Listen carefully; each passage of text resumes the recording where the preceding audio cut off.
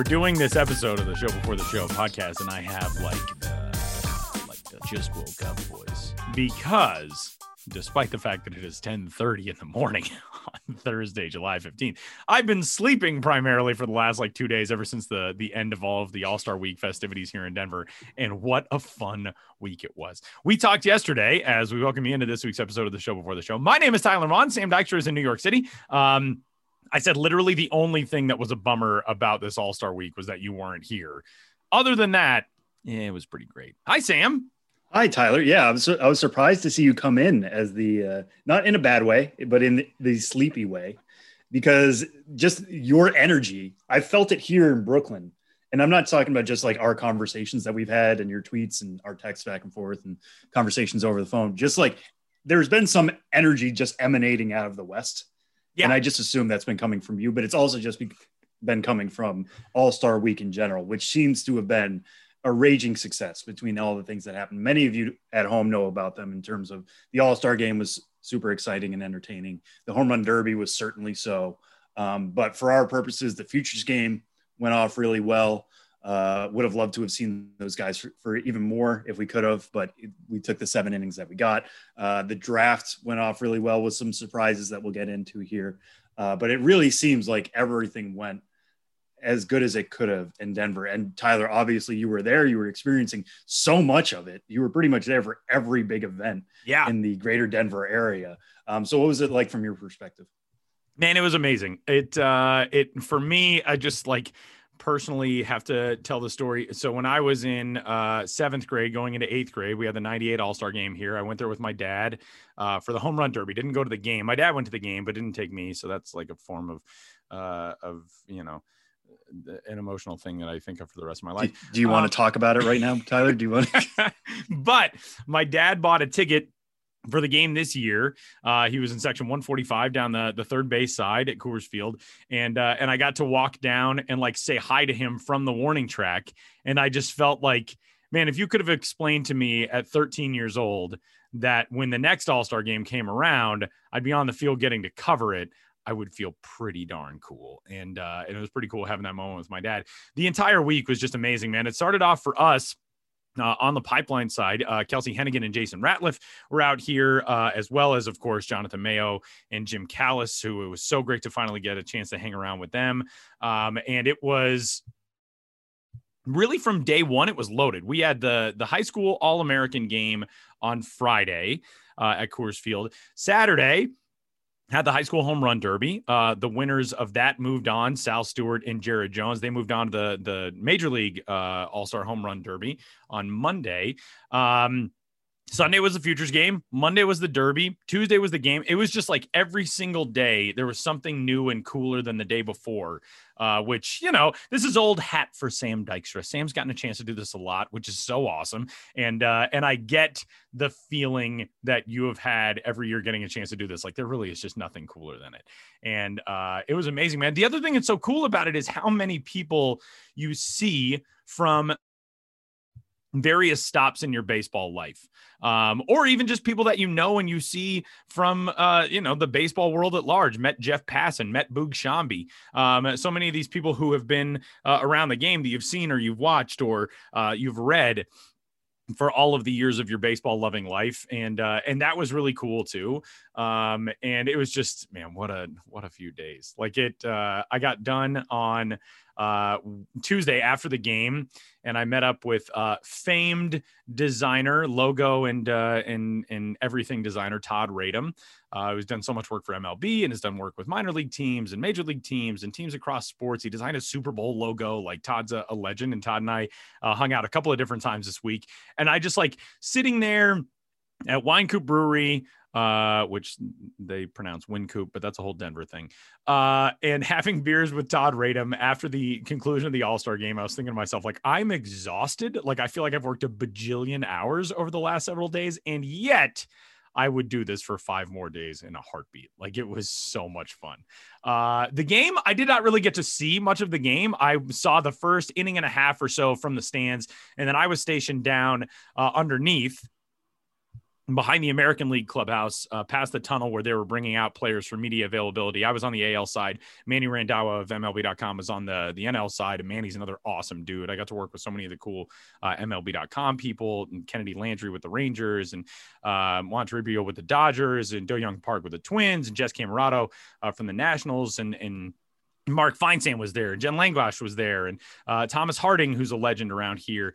And so that was awesome. And it was really cool getting a chance to talk to all those guys as they came off. Being in on Shohei Ohtani's media availability was amazing. He did English language media through his interpreter. Then he did Japanese language media press scrum. Then he did Japanese media one-on-ones. Then he's taking pictures with people. Like, he is the entire package. And so that was really neat. The whole thing was amazing, man. And in the futures game, seeing the top talent in the prospect community come through was fantastic. And we'll talk about that, obviously. But what a fun few days. What a very fun few days. Yeah, I mean, we'll get up much into it. We're going to start out here with three strikes in a second. But one of the great things about All-Star Week, and hopefully you guys were able to see this at home as well, is just the baseball universe really is centered around that town, wherever it may be. This year it was in Denver. Next year, I think it's going to be in LA after the Dodgers were supposed to have the 2020 All-Star game. Now they'll get the 2022. But for 1 week, and especially now with the draft folded in there, so many of the top talents in the sport are all in one place, celebrating each other, getting to see each other. Even now, even when so much of baseball media is readily available to you, highlights are available. The idea of interleague play, when you would only get to see guys once in a blue moon or maybe not at all, doesn't exactly exist in the way it used to. But still, to see all these talents together, whether it's in the draft, whether it's seeing Henry Davis go first overall and being in the room for it, or whether it's the futures game in which Jared Kelenic and Julio Rodriguez are playing in the same outfield. And that's a Seattle fan's dream, getting to see that play out on the field there at Coors. Or the home run derby and seeing Ohtani and Soto go back and forth, and Pete Alonso just continuing to win the belt and becoming what I hope is the home run derby participant emeritus, just no matter what he's doing until he's like 45 years old or 50 years old or 60 years old and can't pick up a bat anymore. He should be. We just have Pete do this constantly. I'm just saying, until somebody proves to me that he can't hit 25 homers every round. I like that idea. He should be in it at all times. I'm never going to get sick of it. And that's just a point to the event and how much that has grown over the years. That felt stale at one point, doesn't anymore at all. And the All-Star game itself, I know it used to matter for something. It used to determine this time it series counts. Yeah, which always seems silly. Right. And I think this year's game kind of proved that it doesn't have to matter for anything. It just matters for bragging rights, but it still matters to see these guys on the field at the same time. Seeing Vladimir Guerrero Jr. slug a close to 500-foot home run in the game, not even in the Derby, in the game. Seeing him nearly take Max Scherzer's head off, thankfully didn't. Yeah. And then embrace him How for about that center field angle on that, by the way? There was a shot from right behind Max Scherzer, and it was like the Matrix. Like, Max Scherzer got out of the way, and it seemed like there was zero oxygen between that baseball and Max Scherzer's body. Like, it looked like special effects. There were also I don't want to call it a Renaissance painting, but there were so many reactions in that one shot. Right. Like, if you're looking at Max Scherzer because you want to make sure he's going to be okay, even if you've watched the replay 5 times, to watch Vlad's reaction, and he knows immediately off the bat, I may have just killed one of the aces of the National League. And then that hug, I think, was as much of a relief for him as it was for Max Scherzer. I think you're absolutely right. Who Chelsea Janes of the Washington Post points out, Max Scherzer doesn't like anybody talking to him during the middle of a game. To be embraced by an opponent who nearly took his head off, I'm sure was like...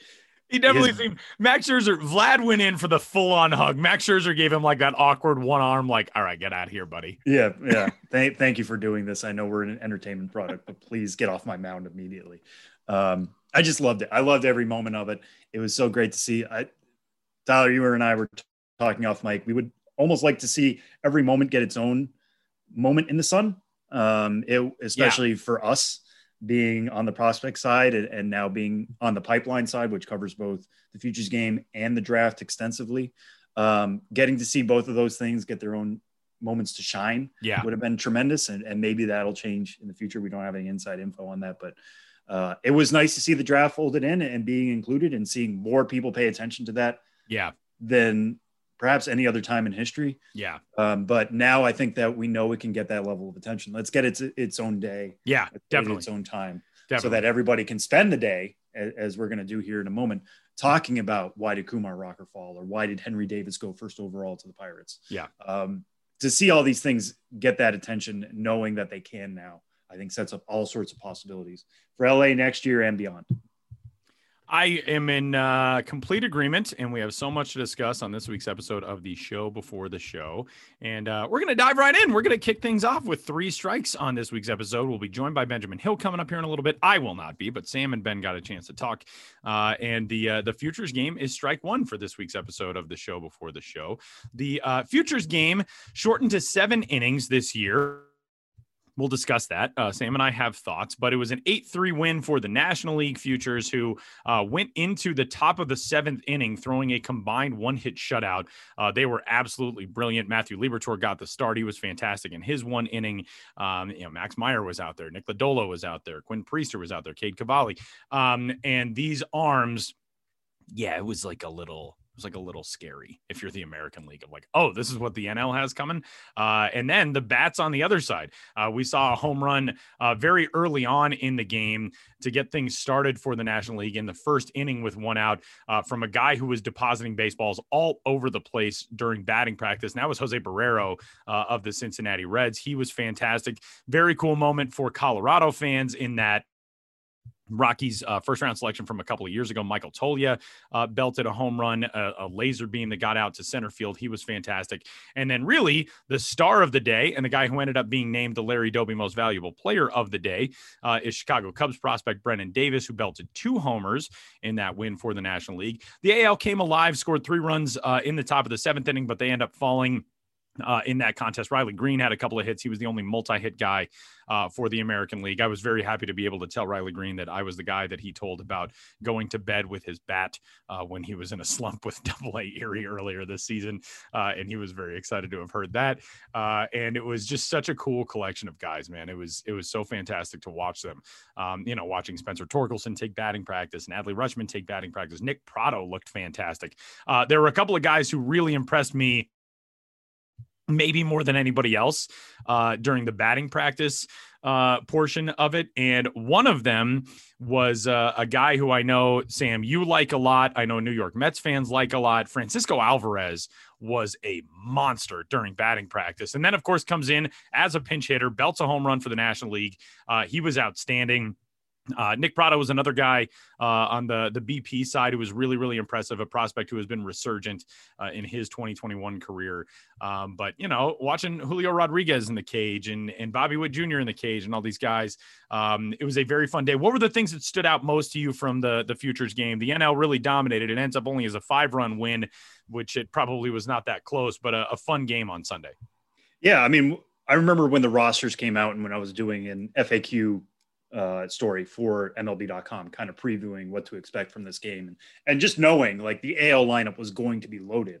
And just look at the top of the lineup. Like Bobby Witt Jr. was their leadoff guy, Jared Kelenic second, Julio Rodriguez third, Adley Rutschman fourth, Nick Pratto, you mentioned, his fifth. Spencer Torkelson was the number 8 hitter, which I think LaTroy Hawkins was the AL manager, correct, Tyler?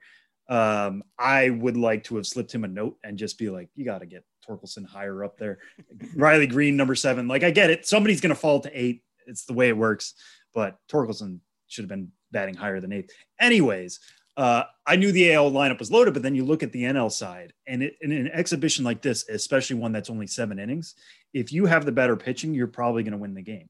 And especially something like this, when you're trying to get as many pitchers as you can in the game, and they only have to throw to 2 or 3 batters, like they're going to be flashing some really impressive stuff. You look at who the NL trotted out for pitching. Liberatore handed the ball to Meyer, who handed the ball to Andre Jackson, who handed the ball to Nick Lodolo, to Quinn Priester, to Cade Cavalli. That's 5 top 100 prospects and your first 6 guys on the staff. And Andre Jackson is pretty good, a prospect in his own right. Yeah. He pitched a scoreless inning, only gave up 1 hit. So no matter who you have on the hitting side, if they're going up against that pitching, it's going to be a difficult day at the office. And that's certainly what the AL experienced. So honestly, if I were like looking at odds ahead of the game, I probably would have made the NL the favorite for that reason. Even if you're playing a game in Coors in which homers are going to fly, if you don't have the pitching, then, or if one side has a definitive pitching advantage, something like this is certainly possible. And I think the 8-3 scoreline didn't really talk to just how dominant the NL was over the AL. But like you said, the NL lineup might not have been as impressive to start the day, but Brendan Davis can run into balls at any time. It sounds like he didn't have necessarily the batting practice of a Prado or an Alvarez or a Spencer Torkelson, but his power plays in games. Yeah. You're a Cubs fan, and I know you're going through a difficult period right now, potentially trading. Oh, you're Chris fine. Bryant You've got a World Series. You are fine. Yes, I know who I'm speaking to here. Yeah. As another fan of the NL on the other side of the line here. But if you're a Cubs fan and wondering what is this next team going to look like if you are going to let go of Javi Baez in the offseason and Chris Bryant's going to be traded, who's the next guy? Brendan Davis is a star. He's a potential star. Definitely. The guy can run into balls really well. He looks huge on the diamond. The power is very real. So to see it play in the way it did on Sunday, I think was certainly special. And then, like you said, Francisco Alvarez coming in, he's had the most impressive batting practice that I've seen. Holy and that was cow, in Brooklyn. Man. That wasn't in Coors. He was a monster in batting practice. I believe hit double-digit homers in BP, maybe 9. He might have finished with 9 in BP, but just, I mean, they were not cheap either. He does not get cheated on swings. The balls he was launching out of Coors Field were not cheap. He was extremely impressive. Yeah, and the phrase I keep coming back to with his swing is whip-like. Yeah. Like he has as fast hands as you're going to see by anybody. And he just turns on balls and sends them easily to left. And I know the big question with him is defense. And it was kind of unfortunate that he pinch hit and then was at the DH spot for the rest of the game, because even speaking to him when I was in Brooklyn about what are you working on, he brought up defense immediately. He brought up even little things like, where do I throw the ball after a strikeout? That's where the Mets are right now with him, is making sure he can be a strong enough defensive catcher to stick at that spot going forward. But on a day in which Adley Rutschman was the catcher on the other side, the fact that we are talking mostly about Alvarez here of catchers in the game certainly tells you something. Rutschman is too good of an all-around player. To get him to work with that AL staff, I think was special. But Alvarez, it certainly didn't hurt his stock on Sunday. And I don't think there really was anybody who specifically hurt their stock. I mean, we talked a lot about the NL pitchers here, but the pitchers who threw the hardest in the game were actually on the AL side. Yeah.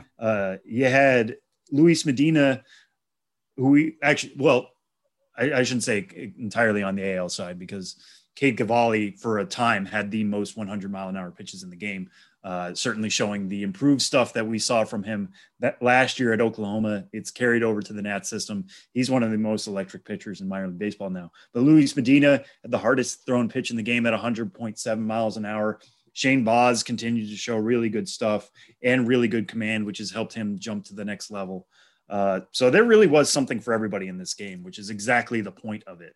And as we hinted at before, it being 7 innings was kind of unfortunate, just because some of these pitchers I would have liked to have seen for more than 2 batters, maybe more than even an inning. This was the first time a game has only gone 7 innings. 2 years ago in Cleveland, it was scheduled to go 7, but the game was tied. They let it go to an 8th. It was too short. It was too short. I want to see it go back to 9. We'll see if that ever happens, but I'm glad we got to see it. And if you're in the LA area next year, if you're thinking about going to All-Star Week next year at Dodger Stadium, I implore you to go check out this game, because it is so unique. It is so special. So many of these guys that we're talking about in the opening weeks of the season, to see them compare their talents on one field is always a special event. And this year was no different. And I feel like this is a good place to slot in something that you and I were talking about before we started recording today. If we had our druthers, as they say, I think my plan for All-Star Week would be this. And I think Major League Baseball has done a very good job of making All-Star Week into its thing, its own big summer showcase, because there's really nothing going on outside of this year, of course, when the NBA finals are going on, which is not a normal thing schedule wise. And presumably that'll go back to normal and be in June in 2022. To me, put the draft first round on Sunday. as it was this year, but then slot everything back a day. Put the futures game on Monday. Have the futures game get its own day, especially because right now we're in the make it major phase. We're in the let the kids play phase. When you want to be able to promote all of these young guys who are coming up, the Julio Rodriguez's and the Spencer Torkelsons and, the Brennan Davises of the world, give them their own spotlight. And the fact that you have it on a Sunday afternoon when the major leagues and minor leagues are both playing is kind of a drawback, I think, to the futures game. So make it 9 innings, put it on Monday, put the Derby on Tuesday, put the All-Star game on Wednesday. Thursday, you can have an off day to travel. Friday, you could have an off day to travel as well. And I don't want to take credit for this idea because I saw somebody else, a national writer, I can't remember who now, had proposed this, but then make the weekend a 2-game interleague series of some kind. And then you make it not only a full All-Star week, but you make it a real break for these guys. And that I think is very important and it's very cool. There's also just something that feels fitting about Sunday night. We're kicking this thing off with the future of baseball, and that is the first round of the MLB draft. Give that its own thing. That's kind of how a draft feels. Have it at nighttime, have it on a Sunday. People are getting home, they're getting ready for the work week the next day, whatever it is. Make that its own event. Give that its own spotlight. And then you can promote the Monday festivities with the futures game as, hey, you see those guys who all got taken yesterday? These guys were all taken or were signed in similar circumstances just a couple of years ago. And now look how friggin' good they are. That to me, I think would be very cool. Sunday draft, Monday futures game, Tuesday Derby, Wednesday All-Star game, and then figure out the start of the major league schedule for the second half beyond that. It was a fantastic week here, but I think it's very cool that Major League Baseball has been pretty amenable to kind of changing and being fluid with how All-Star Week should look, because you can tell there is really such an emphasis on this is our showcase jewel event in the summer. Let's figure out a way to make it the best possible thing.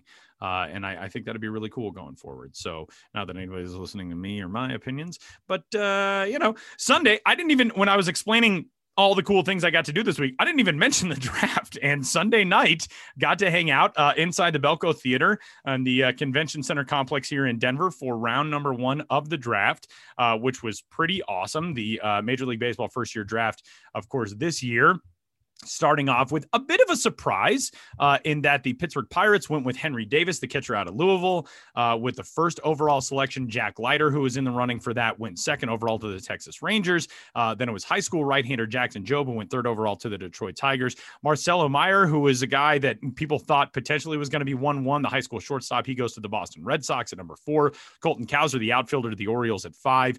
Jordan Lawler, another potential 1-1 discussion point. Earlier this year, he went to the D-backs at 6.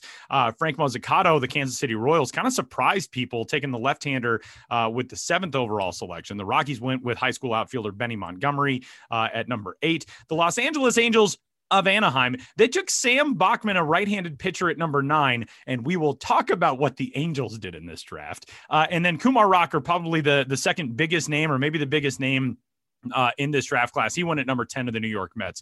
And then Brady House, the shortstop, went at number 11. He was another very high pick selection discussion, and he goes 11th overall. So the first round, I think in a lot of ways was as surprising as it could have been, Sam. And from the Pirates perspective, you end up going in and grabbing, the top selection in the draft in Henry Davis. Then you get a guy who is a potential, two-way kind of guy, Bubba Chandler, who is recruited to play quarterback at Clemson and now is not going to be going there. You get another potential college football player in a Penn State wide receiver commit in Lonnie White. You also get a dude who is a fantastic high school arm in Anthony Solometto. They took him in the second round to get that day started. The Pirates loaded up. The Angels took essentially every available pitcher when they could pick. The Angels took 1 billion pitchers. There were some really interesting takes on this draft. Your thoughts on the 2021 Major League Draft? Yeah, I mean, it was always going to be a unique draft in terms of the fact that it is our first July draft. This has never been done before. It was also the first time that a draft has been 20 rounds. It used to be 40. Last year was only 5 because of the pandemic. Now we're at 20.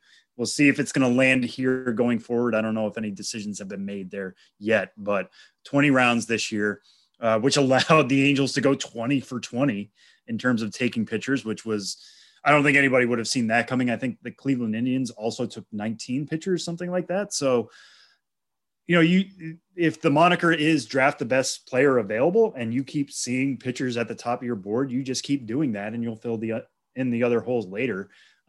Obviously, baseball is not a sport in which everything is derived from the draft. There's the international market, there's trades, there's free agent signings to be made. There's all sorts of ways you can fill out rosters. So the idea of going 20 for 20 sounds crazy, and it's certainly a headline grabbing move, but the Angels will be just fine in terms of filling out rosters. We'll have to check back on this 2021 class in a couple of years.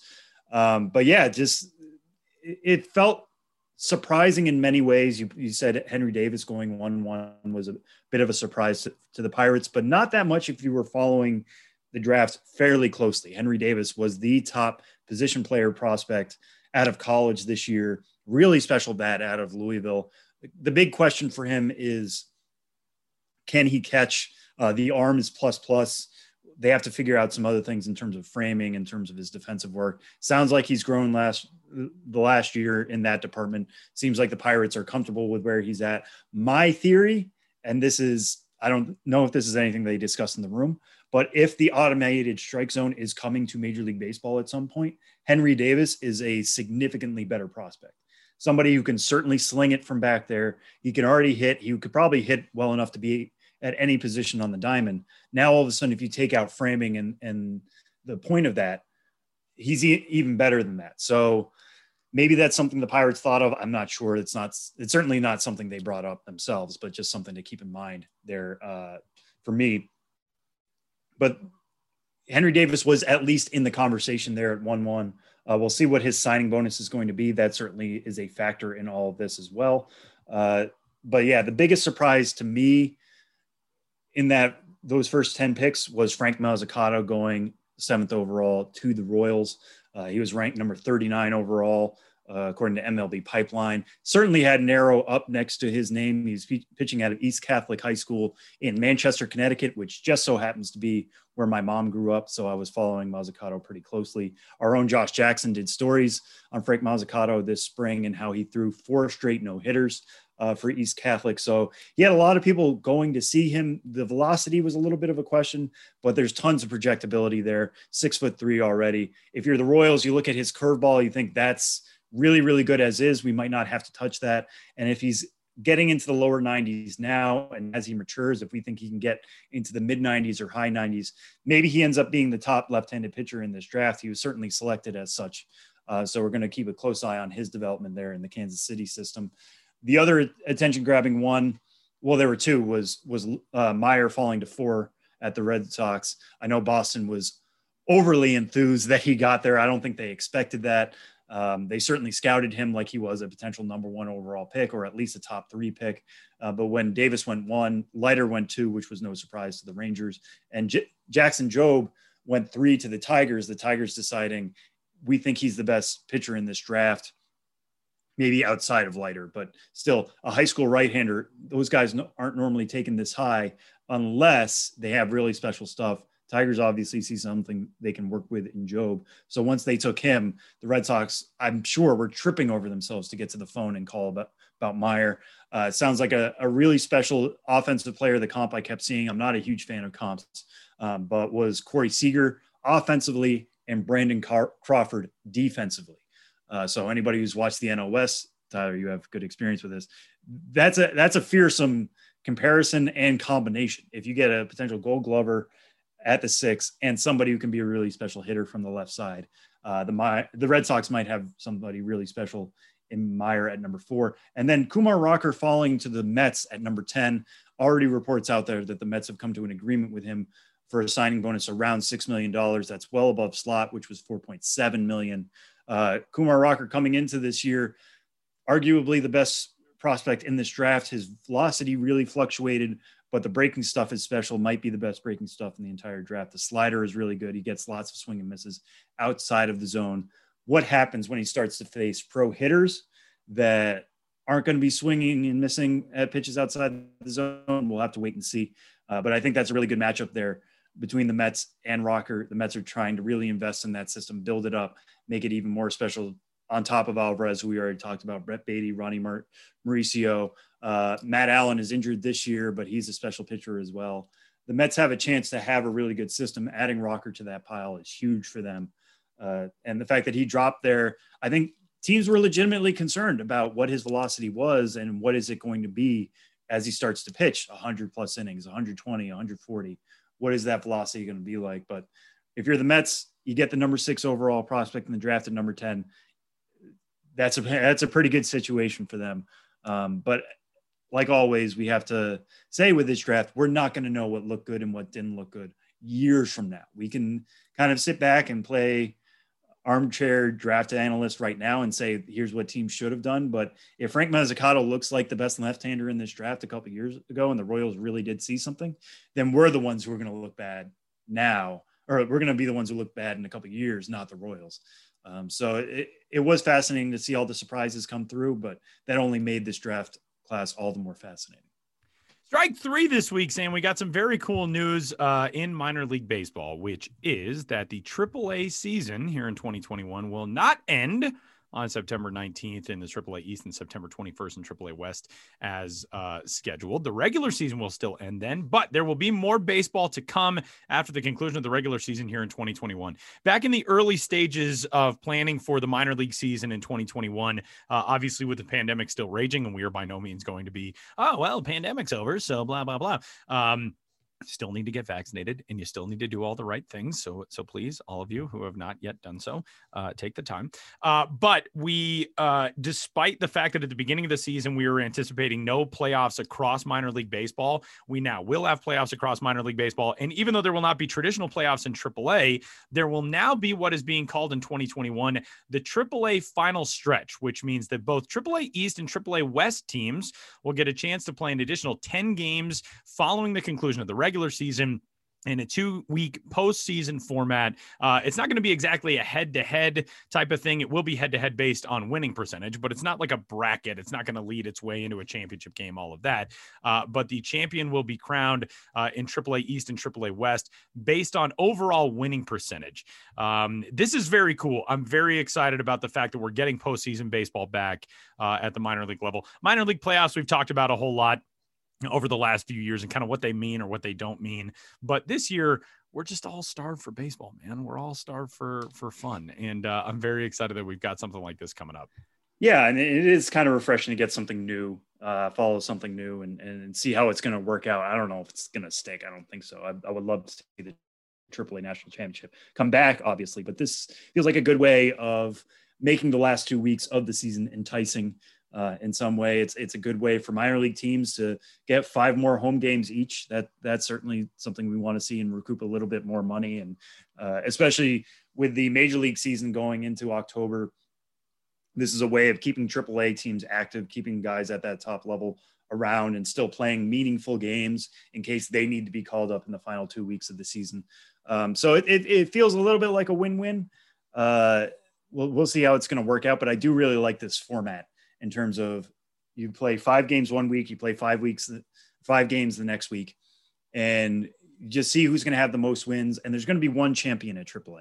There's going to be a regular season champion at AAA East and a regular season champion at AAA West, but there's only going to be one champion across the entire level of the AAA final stretch. There are some tiebreakers involved. Regular season record is going to be that first tiebreaker. Head-to-head record is the second one, and on and on and on. You can check out the stories on MLB and MILB.com about it for more info. But that final game of the final stretch could be really interesting. You could have 2 teams with 8 wins, say, and one needs to win and follow what the other team is doing. It kind of reminds me of, for anybody who follows European soccer, like the last day of the Premier League season, when you are trying to follow what other teams are doing at the same time you're playing to know if you clinched a spot in the Champions League or if you clinched the title or what have you. Bringing that level of excitement to baseball is something new to us.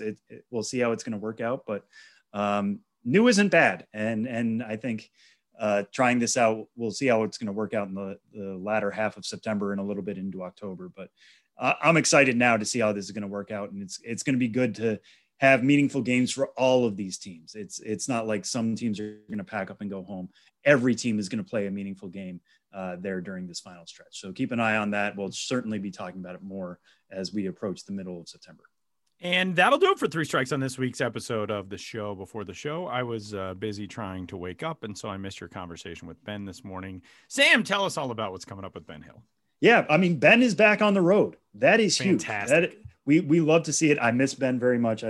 Just getting to see him once last week was great. And then he went and left for the American South, which leaving me behind here in Brooklyn. But I couldn't be happier to talk to him over the phone like this. We got him in Hickory. He had just visited the Crawdads on Wednesday night. He's going to Kannapolis next, but he's made various stops. So this is me talking to Ben on the road once again in 2003.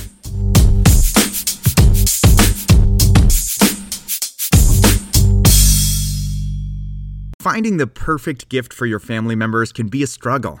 Our family hasn't been able to get together for quite a while now, so I felt like the pressure was really on. Luckily, I found the perfect way to bring us all together safely. At paintyourlife.com, you get a professional hand-painted portrait created from any photo at a truly affordable price. Choose from a team of world-class artists and work with them until every detail is perfect and receive it in about 3 weeks. At paintyourlife.com, there's no risk. If you don't love the final painting, your money is refunded, guaranteed.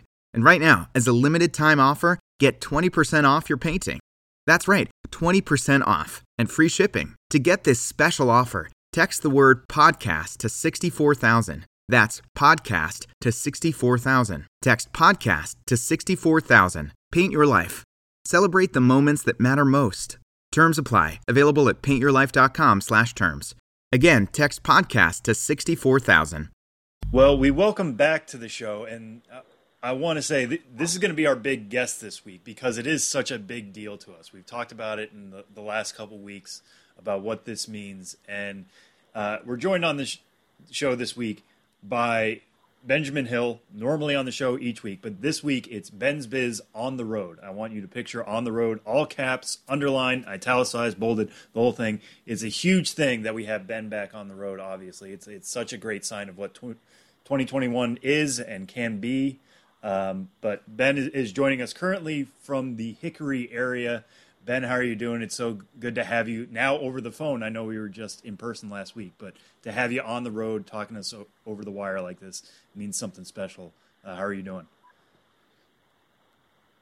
Yeah, I'm doing great. After all those Zoom interviews where we were each in our respective apartments, and then we finally met in the office last week, and now things change again and back on the road. I'm in Hickory, North Carolina in a hotel lobby. It's a very large hotel lobby. There's a lot of, I don't know what you call it, art, I suppose. There's like some spherical, wiry balls on like artificial grass in this lobby.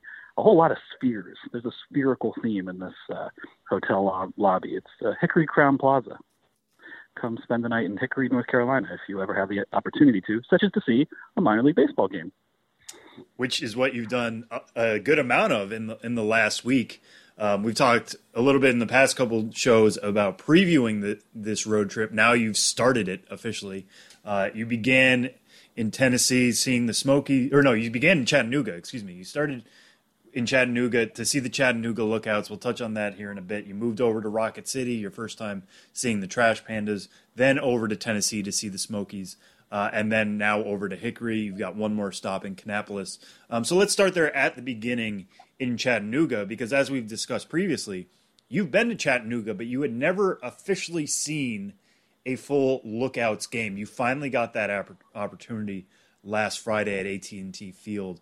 What stood out to you about that and finally getting to experience game day with the Lookouts? Yeah, it was great. I mean, one, just to be back on the road for the first time since 2019, in almost 2 years since I was on the road. And yeah, I'd had a little problems with Chattanooga in the past, which is why I was happy to start this road trip in Chattanooga. I went through some rainouts in previous years, some scheduling snafus. And so finally to get there, turned out to be a beautiful summer night, start my road trip there, finally see a complete, full, official minor league baseball game at AT&T Field. It all came together nicely. And now that you did see a game there, like what stood out to you about the experience? We'll touch on one character you talked to at the ballpark here in a second. But, you know, actually getting to see fans there actually getting to see you play on the field. How was this different from your previous trips to Chattanooga?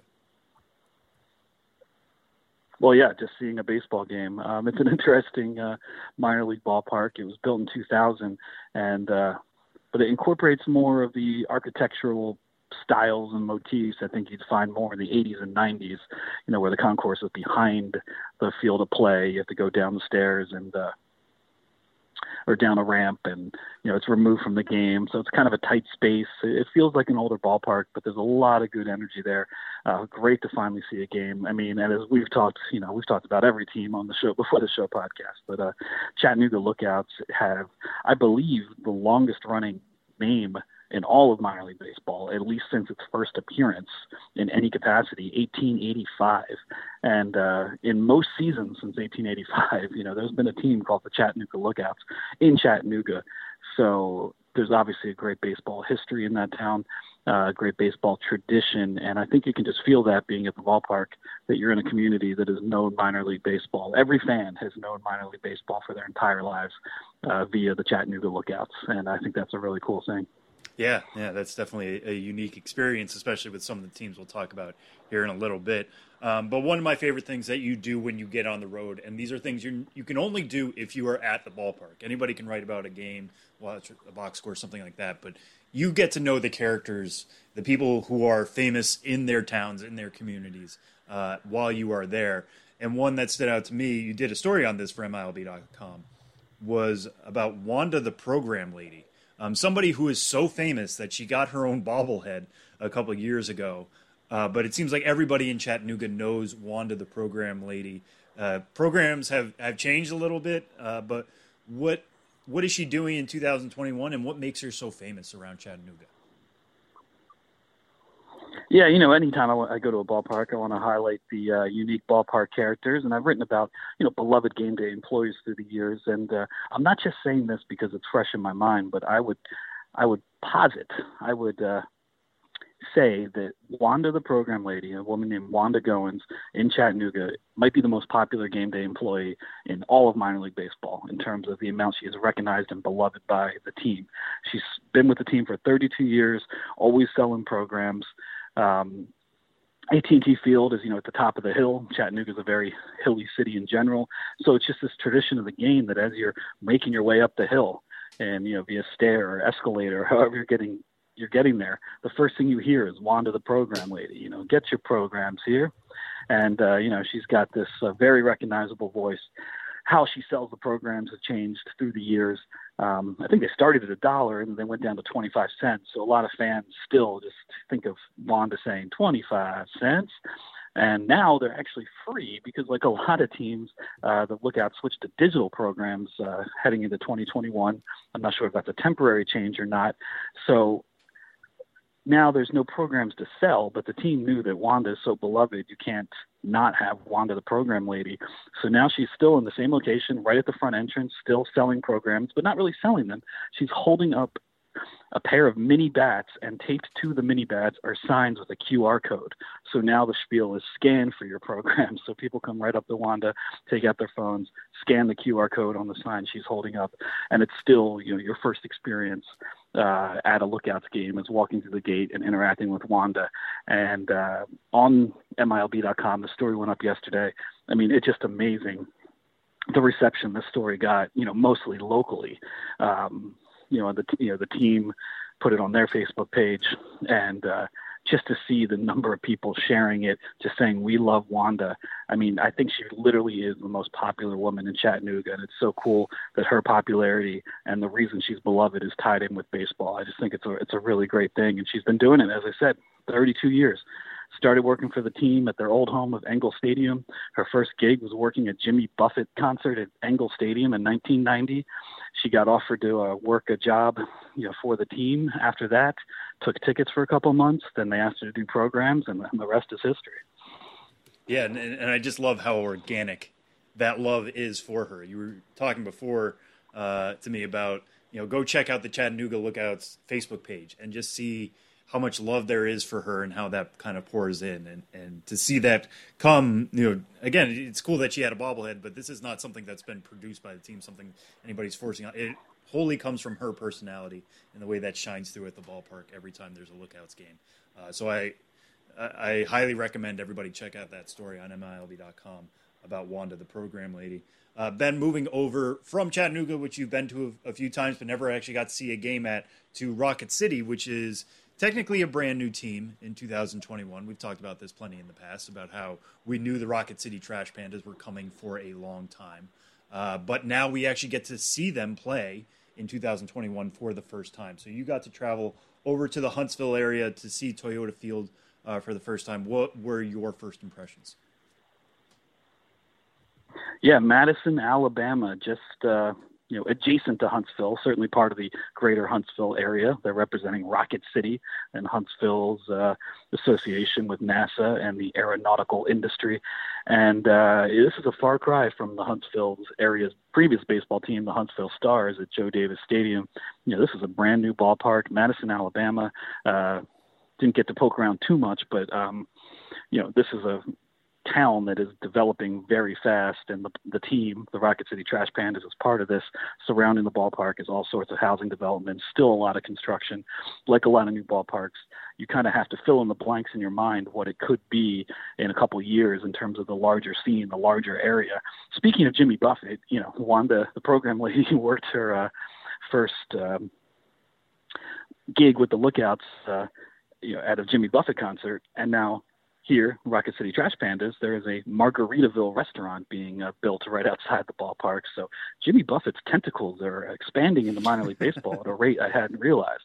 Or maybe they've always been there. The parrot heads are everywhere. They are everywhere. But yeah, there's going to be a Margaritaville out there. They are. A lazy river tied in with that. So there's a lot more coming. But regardless, the ballpark is done. The Trash Pandas are finally playing after the 2020 season that wasn't. I was there Saturday and Sunday. Sunday got rained out. Still spent a couple hours there and talked to a lot of people.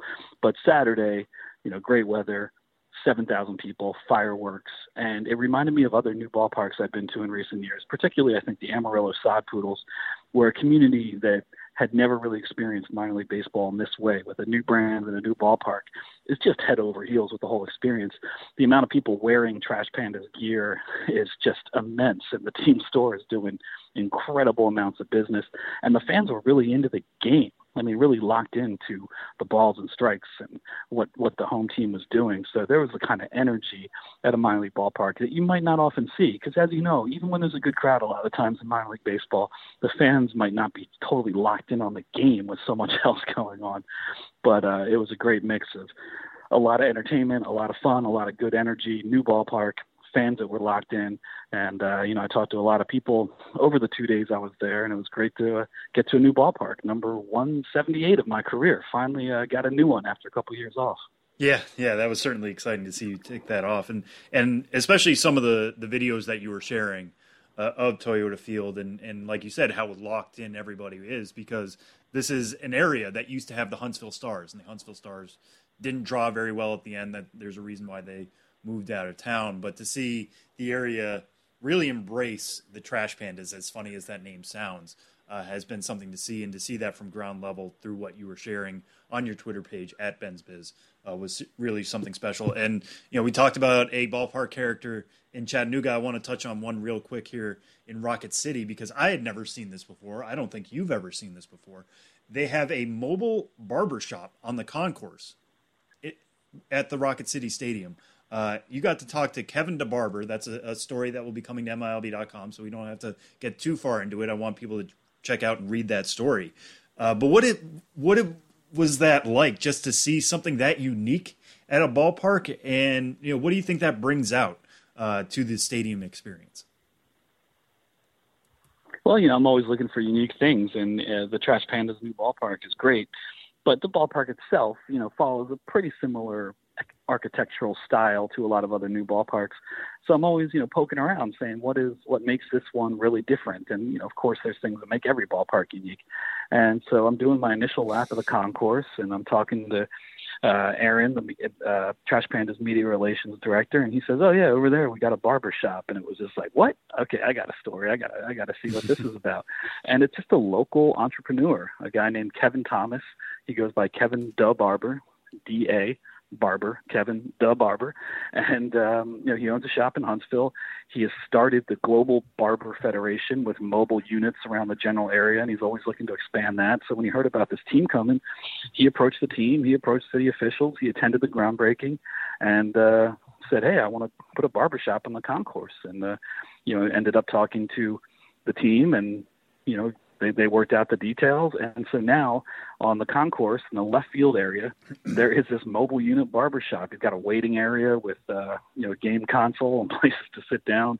And the barber shop itself is a, very tight space, but very nice, a full on barber chair. He's got running water in his setup, of course, full power, mirrors all around. And he said when I was there, he said he's cut 55, He's done 55 haircuts so far, and that number will expand. I think he realizes that when people come to a game, right now it's about getting word out that this is something you can do, a hot dog, a beer, and a haircut at the game. And it's just one of those unique things. Like, who would have thought? I've seen people get their haircuts at minor league games before, usually a sponsorship with a local Supercuts or something where they come out for a certain night. But to have a standalone barbershop every single day at the ballpark, via a local businessman is something definitely unique, something I've never seen before, and I hope it's successful. And Kevin the Barber, Kevin Thomas, he's from Birmingham originally, and I think he's trying to work with the Barons to do it there. And who knows, maybe this idea will expand outwards a little further. I think it depends on the average fan and how likely they are to want to get a haircut at a game. But I think if you make it fun, you make it memorable, you make it something that is a story. People want stories. Hey, where'd you get your haircut? Oh, at the Trash Pandas game. I mean, that's pretty cool. So I hope he's really successful with it. And I got a story about him coming up really soon, either tomorrow, Friday, or certainly early next week. Yeah, and one of my favorite things that you just pointed out there is so much of minor league baseball is something catches on somewhere, and then you ask, is this replicable elsewhere? Can other teams do this? And literally everybody needs a haircut at some point. So the idea that other teams can't take this on and bring another unique experience to the ballpark that maybe the other sports can't do is something really special. So I hope that does catch on and spread around. From Rocket City, you had a little bit of an epic travel day, going all the way to see the Tennessee Smokies. Again, another team you visited before, but what stood out to you from your time, around the Kodak, Tennessee area, and specifically when it comes to your designated eaters from that area? Because that is something we always have to talk about when you get on the road again, is your designated eaters, people who eat for you. You can't have things with gluten in them, so that's a lot of things at the ballpark. But between your time in Tennessee and maybe even before that, what stood out about the designated eater experience, but especially there in Kodak? Yeah, it's great to meet with designated eaters again. It's weird to think that I've done that for almost a decade now, is recruiting people to eat ballpark food and documenting the experience. It's a neat little subculture that's developed around that. Met with a woman named Katie Holloway in Chattanooga, and the pretty basic operation there food-wise, but we just had a lot of fun with chicken fingers and burgers and Philly cheesesteak sandwich. And Rocket City, of course, that's a big story in and of itself about the food they have, embracing a trash theme even in the concessions. They have dumpster wraps, and one of their main concession areas is the dumpster dive. And so a lot of great food there. And then in Tennessee, it was a local historian, baseball historian named Mark Aubrey, and in Kodak, Tennessee, or is it Sevierville? I still cannot figure out exactly what town I'm in, whether it's Sevierville or Kodak, but the Tennessee Smokies, Smoky Mountain region, right outside of Knoxville. It was great to be there on, what night was that? Tuesday night. And met with designated eater Mark Aubrey, got a breakfast slider, which was a Swaggerty's, that's a local sausage brand, Swaggerty's sausage patty, on a Krispy Kreme donut bun. Got a boomstick, which is like a foot-long Swaggerty sausage, slathered in nacho cheese and jalapeno and chili and who knows what else. Some Bush's baked beans, like loaded tater tots. I know Bush's, had or maybe still has a full-on minor league baseball sponsorship, but when I was driving yesterday, I saw a sign for like Bush's baked beans headquarters. So it made sense why maybe Tennessee Smokies have their own standalone Bush's Baked Beans concession stands, because they're in the heart of Bush's Baked Beans country. And you learn those little things on the road. just like when I was in Chattanooga, there's a lot of cast iron or Lodge cast iron skillet advertisements. I guess it's a big cast iron country there. You know, I like picking up these little things and trying to contextualize it and trying to figure out if and how it ties into the ballpark experience. Well, now I want a cast iron giveaway at the ball. Just everybody walking in, just getting these big skillets as they come in. Maybe that wouldn't end well. I don't know, but maybe you give away 5 or something like that to lucky fans. I don't know. As somebody who's always wanted a cast iron skillet and doesn't have one, the idea of a giveaway at a ballpark is something I would very much enjoy if the Chattanooga Lookouts ever want to do that. Ben, wrapping up what you've been able to do so far, like we said at the top of this segment, you're currently in the Hickory area. You just wrapped up a visit to the Hickory Crawdads, which featured one of the liveliest heckling sections I think I've ever seen in minor league baseball. You've certainly seen your fair share of hecklers, but this one was unique in some of the things they were doing, and you even said there's like a code of conduct involved with joining this heckling section, which is pretty nice to see, I got to say. But overall, what stood out to you from your visit to the Hickory Crawdads last night? Well, that was certainly part of it. I love dedicated fan groups, dedicated to cheering on the home team and razzing the opposition. And so in Section 108, they have a guy named Mega Man, and he's got a megaphone and a bunch of signs, and Mega Man and his minions have signs, and they engage in chants. And I know probably a lot of people listening to this podcast are familiar. If they're familiar with any notable minor league baseball fan, it's West Virginia Power's Toast Man. The Power are unfortunately not an affiliated team anymore, but the Toast Man in West Virginia was so well known for, a guy strikes out and he had a toaster at his seat at West Virginia Power games and would throw toast into the crowd when an opposing player struck out and say, "You're toast." Anyway, I bring up the Toast Man because I'm talking to Mega Man in Hickory last night, and that's his inspiration. When we talk about music, or if it's music journalism, you might say, who are your inspirations and influences? The same goes for hecklers. And Mega Man saw the Toast Man and said, that's what I want to do. I want to be the Toast Man of Hickory, North Carolina. So he set up he took a lot of inspirations from Toast Man, has a lot of signs, has a lot of unique traditions. And one thing they're really big on is when the opposing team strikes out, they count the number of steps the player then takes to the dugout during his quote-unquote walk of shame. And so they're really into this. Mega Man hands out cards all over Section 108, which is the over and under of how many strikes or how many steps that player will take to get to the back to the his bench, back to the dugout. So before a player bats, he'll set the over or under. Fans will hold up these signs with an arrow up saying they think it'll be more steps than that, or down saying it'll be less. They get really excited about opposing strikeouts. After 2 strikes, they have their own little rituals getting ready. And then if the guy strikes out, Mega Man's on his megaphone, and they're counting the steps of the opposing player back to the dugout. And if you pick the over, you pick the under.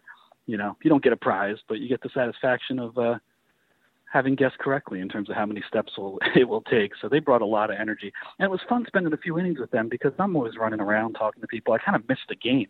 So to spend like 2-3 innings, right there, right behind home plate, first, second row with this dedicated cheering group, it was like, oh, yeah, baseball. And I think that's a great thing about fan groups. Who are really into the game is you really get locked into the game. You start to get to know the players. And if you keep it in good fun, don't be too tasteless, don't be too mean-spirited, it just puts you so much more in touch with the game itself. And I think we all need that sometimes. I do, at least, doing what I do. Right. Yeah, I mean, there is... That's one of the great things about minor league baseball is that there are so many things happening at the ballpark beyond just the game, but sometimes you need that touchstone that's going to bring you right back to what's happening on the diamond, keep you locked in. So that is kind of special, even if it's heckling, even if it's something like this, some lighthearted ribbing.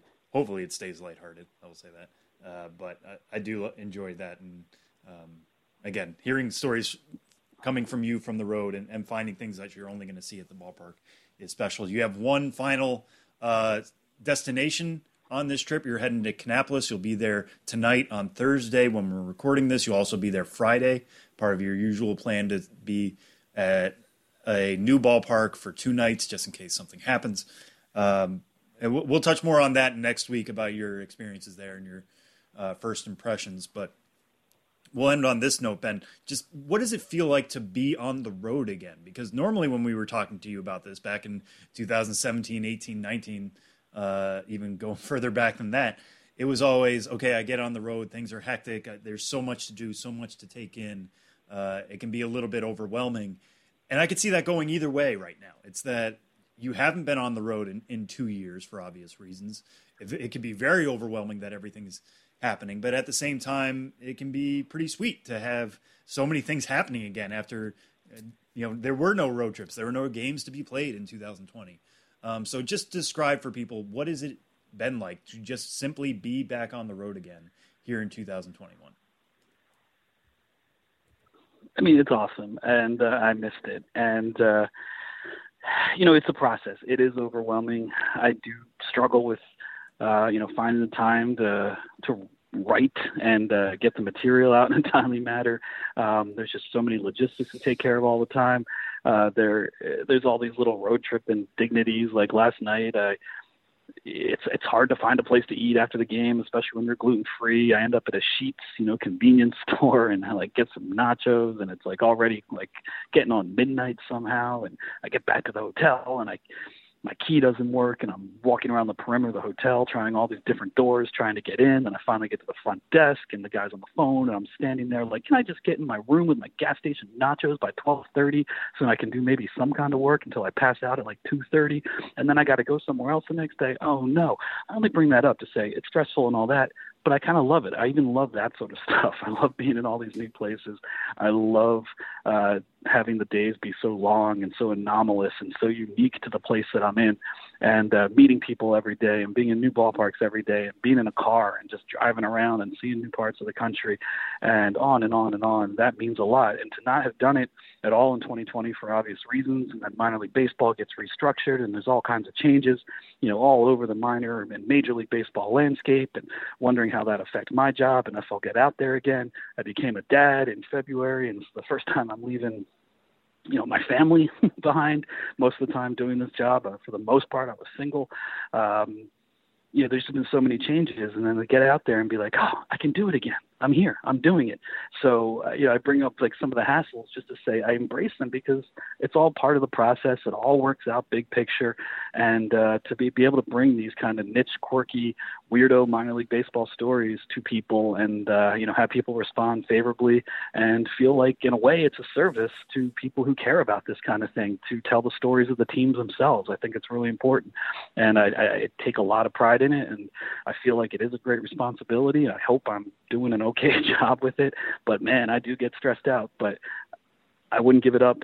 I'm so glad I'm back out here. Can't wait to get back out on the road again. I think I have some smaller trips, taking place throughout maybe later this month and in August, and looking forward to do this as long as I can. Yeah, well, two things I want to say. One is I think we need to get you a Sheetz sponsorship or something of the equivalent then, if you're going to be getting Sheetz nachos at 12:30 every night. But the second thing is it's just great to follow even from afar. I know you've had a lot of fans in your mentions just saying, hey, it's great to see you out there again. It's great to get the subversive ballpark jokes of the day back in our feeds again. No longer on Vine, but now on Twitter. There's just so much that's great about this experience to see from a third-hand perspective, and to see that you are also enjoying being back out there makes it all the more special. So it's great to have you back out there, Ben. I do miss that one time we were in the office together last week, but it's even better to do this over the phone like this, and looking forward to hearing more stories about Kannapolis and maybe getting a little bit more of your perspective now that you'll be removed from the first road trip when we speak to you next week. Yeah, I will not be in a hotel lobby in Hickory, North Carolina next week. Hopefully we'll talk in person again. And as always, there's just so much stuff coming from this trip, from Chattanooga, from Rocket City, from Tennessee Smokies, from Hickory Crawdads, from Kannapolis Cannonballers. I have a lot to sort out, a lot of material to get out there. And so this road trip will live on for quite some time in terms of all the different material I can get out there. And I really appreciate anyone who interacts with me in any way, anyone who says hello at a ballpark, anyone who just says they enjoy what I do, because it's a strange thing, and I'm so glad that it's still going this many years later. And tonight, Ballpark 179, Kannapolis Cannonballers, Atrium Health Ballpark. Looking forward to it, and it's good to be out here. Yeah. All right. Well, safe travels, Ben. We'll catch you next week. Sounds good. Good talking to you, Sam.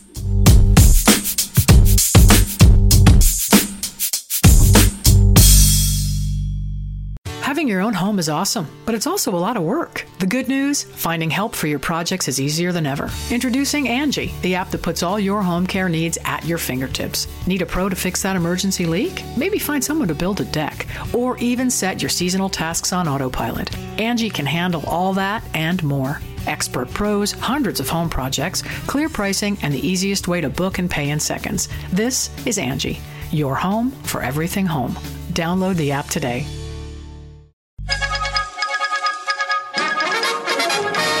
We interrupt this podcast to bring you another thrilling edition of Ghosts of the Miners. Now, here's your correspondent and host, Joshua Jackson. Welcome back to Ghosts of the Miners, in which all of you out there in Radioland must identify the legitimate historical ball club hiding amidst the fraudulent pair. One was the genuine artifact, the others are a pair of fugazis. In the last segment, I asked you which of the following minor league baseball teams did at one time exist. A, the Charleston Marlins. B, the High Desert Diamondbacks. C, the Kicking Horse Rocky. It may seem improbable, incongruous, or even idiotic, yet it's indisputable. In 1961, a team named for a saltwater sportfish made home of a West Virginia mountain town. A, the Charleston Marlins is the correct answer. The product of an ill-fated attempt to expand the International League to San Juan, the Cardinals-affiliated Marlins were cash-shy and costly in Puerto Rico and made a mid-May migration to become a big fish in a smaller pond. Managed by former St. Louis Browns catcher Joe Schultz and featuring prospects like Tim McCarver and Jim Beecham, the Maritime mascotted Mountain Moored club coasted to a second-place finish, sinking Syracuse, grounding the Columbus Jets, and staining the Jersey City jerseys along the way. In the first round of the Governor's Cup playoffs, though, a team with a moniker of city-animal combination equally unrealistic in the 20th century skunked the Marlins. Maybe you've heard of them. The Buffalo Bisons topped Charleston 4-0 and went on to win the whole shebang. The Marlins never did prove a good catch, as owner Bill McDonald cast $150,000 irrecoverably into the deep that year. The team moved to Atlanta for 1962, and Charleston welcomed the Cleveland affiliate in the Eastern League. It might have been smoother sailing for the Marlins in West Virginia, though, had Mother Nature not intervened during their year there. A historic flood hit the capital town on July 17, and damage to the ball yard and the season was the least of Charleston's problems. What Powell Park looked like a huge swimming pool, A.L. Hardman reported in the Sporting News. That might have been fine for the fish, but not for the fans. And those are the facts. Hook, line, and sinker on the Charleston Marlins. Now, on to the question for next time. Which of these professional class-themed teams was a real professional class team? A, the Deerfield Dentists. B, the Evansville Litigators. C, the Temple Surgeons. Want to know the answer? Better go to school for a long while. Or tune in next time to Ghosts of the Miners. But for now, you'll have to excuse me. My producer Ben Hill is on a tandem bicycle with President Eisenhower. He bikes Ike, and they're about to crash my barbecue. I got the star, gone, Jasmine Blues.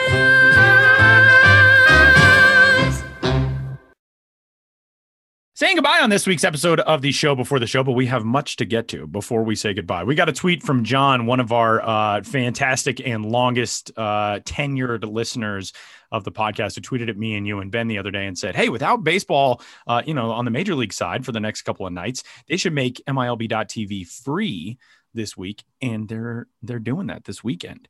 Not today on Thursday, but this weekend we have free MILB.TV for the remainder of the weekend post All-Star week, and there are so many good matchups to discuss, to promote for you. Sam, you've written up a piece on the 10 best, correct? And we're going to give you our picks from among those. Yeah. So I have a piece up on MLB Pipeline that's 10 of my favorite matchups of the week. Again, it's free, MILB TV. If you're not signed up already, this is a great opportunity for you to tune in, see what the product is all about, see as much minor league baseball as you can if you can't make it out to the ballpark. So this is a really special opportunity. It's folded into the hashtag Milb Major Fun initiative that's going on this year between the minor league baseball and Major League Baseball offices. So this is a great chance for that. Three of the ones that I want to highlight here real quick. I think the big one of the entire weekend, and this is what makes it special for the timing of this, I think, is Bowie is going to Erie. So it's the Bowie Baysox and the Erie Seawolves. They'll have already played a couple games. All of these series will already have played a couple games. So they'll be very comfortable with each other. But in this Bowie-Erie matchup, you get to see two number one overall picks on the same field, two futures gamers, two very, very talented individuals, two top three overall prospects even, and Adley Rutschman and Spencer Torkelson. Now, that would be good in and of itself.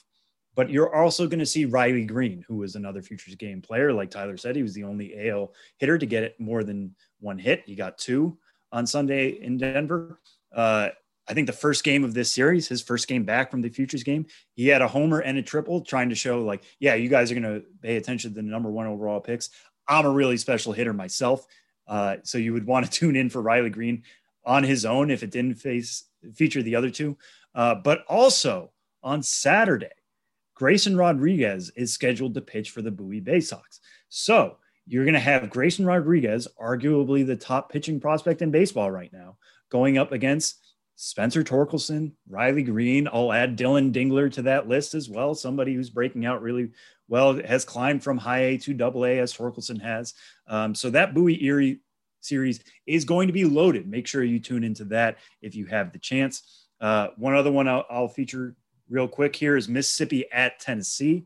That will feature two top 100 prospects in Shea Langoliers and Brennan Davis, the reigning futures game MVP. Davis, really special power. He showed that off last weekend in Denver, can run into a ball any chance he gets. So you're going to want to tune in to see if he's the real deal. Spoiler alert, he is. Shea Langoliers coming into the year was known more as a defensive wizard behind the plate, but he's had a number of highlights this season where he's shown off better power than I was expecting out of him at the double A level. Like Adley Rutschman, he was a 2019 first round pick. They sent him straight to double A. Doesn't seem to be an issue. I actually wouldn't be surprised to see him go to triple A at some point, but watch him in Mississippi while you get the chance. You will this weekend on MILB.TV for free. And we're going to head all the way down to low A West for my final pick, which is San Jose at Modesto. Now, the San Jose Giants have Marco Luciano, who, if you will recall our preview podcast at the beginning of the year, I had him circled as somebody who could be the number one overall prospect by the end of the season. What he had done last year at the alternate site and at Instructs for the Giants, and what he had previously done before that at the lowest levels of the minor leagues, pointed to him being a really special hitter from the right side. He's been very good for San Jose this year. I don't think he's quite like knocking on number one overall status, but he's been really good. Noelvi Marte is going to be on the other side of Modesto in the Seattle Mariners system. We currently have him toward the back end of the top 100 prospect list. Wouldn't be at all surprised to see him surge as well, maybe into a top 50 spot. I don't know. We're still going to be working on that in the weeks and months to come. But certainly a pop-up prospect there in the Mariners system, as if they need another one. So these are two really talented shortstops that will be sharing the field. And again, you can see them for free on MILB TV. Those are just three that I have. Tyler, which ones are you keeping your eye on, including one very, very obvious one that I hope people tune in for? Yeah, absolutely. I'm kicking it off with Arkansas and Northwest Arkansas. And that is a game that is loaded with three of our favorite prospects. Julio Rodriguez on the Arkansas side, the second-ranked prospect in the Seattle Mariners organization. Could be the top one soon, as there are reports that Jared Kelenic is headed back to the major leagues with the Mariners after the All-Star break. Bobby Witt Jr. also in that game. Nick Pratto also in that game on the Royals side. Nick Pratto is a very good story. A guy who was a very high draft selection, came in with a lot of hype, kind of struggled to find his way in pro ball, and now is really getting it figured out this season, and was a great guy to talk to the other day as well. And so Nick Pratto, as part of that Northwest Arkansas lineup, he's a very fun one. Norfolk and Memphis at the AAA level, those squads will feature, really it's more on the Memphis side until all of those guys get promoted in Norfolk in the Orioles organization. But Matthew Liberatore, he'll get the start on Friday. Liberatore was the starter for the National League in the Futures game on Sunday. He got some time with that USA baseball team that qualified for the Olympics. He's not in the Olympic roster, but he will be pitching for Memphis coming up on Friday. Nolan Gorman also in that lineup, the third base prospect in the St. Louis Cardinals organization. And then I'm going to high A, Greensboro and Rome, which is a group that features some very interesting prospects on both sides. Quinn Priester, the Pirates pitching prospect, will get the start for Greensboro coming up on Friday night. Nick Gonzalez is in that lineup for the Pirates affiliate, the Grasshoppers. Nick Gonzalez, the product of New Mexico State, who was a high draft selection last year in the first round. And Michael Harris II is on the other side, another guy who we saw in Futures game action this past weekend at Coors Field. He'll be with Rome, and that is a very fun collection of talent as well. But this is a terrific story that is up on the site right now. Get signed up. You can watch these games for free this weekend on MILB.TV. We are very excited for all of that. And since we touched on some Orioles stuff, I just want to give a very quick plug. I came across a story on Monday in connection with the Orioles. Heard a fan talking on his phone going into Coors Field about Trey Mancini, and I struck up a conversation with him and wrote a story about an Orioles fan named Eddie Howard, who actually just moved to Denver about a month ago, but he lost his mom to colon cancer back in November of 2019, the same type of cancer that Trey Mancini was diagnosed with. And he went to the Home Run Derby on his own on Monday just to cheer on Trey Mancini. He had an Orioles jersey on. He had his Fight 16 t-shirt on. And I got a chance to talk to Eddie. It turned into a really emotional story, and it's up at Orioles.com. You can check it out there. But I felt very honored to be able to tell a story like that. And if you're an O's fan or just a fan of a good story, something that makes you feel good, as Trey Mancini certainly did for everybody on Monday with his performance heading to the final in the Home Run Derby, that one is up at MLB.com right now. So that'll do it for this week's episode of the Show Before the Show. This is a packed one. This is a very fun one. And big thanks to Ben, who is on the road, who you can find on social media at Ben's Biz. Big thanks to Josh Jackson, of course, for this week's Ghosts of the Minors, which returned to Radio Land for all of you out there. And a big thanks to my good buddy, Sam Dykstra. And that's it. He's Sam. I'm Tyler. We'll talk to you next week.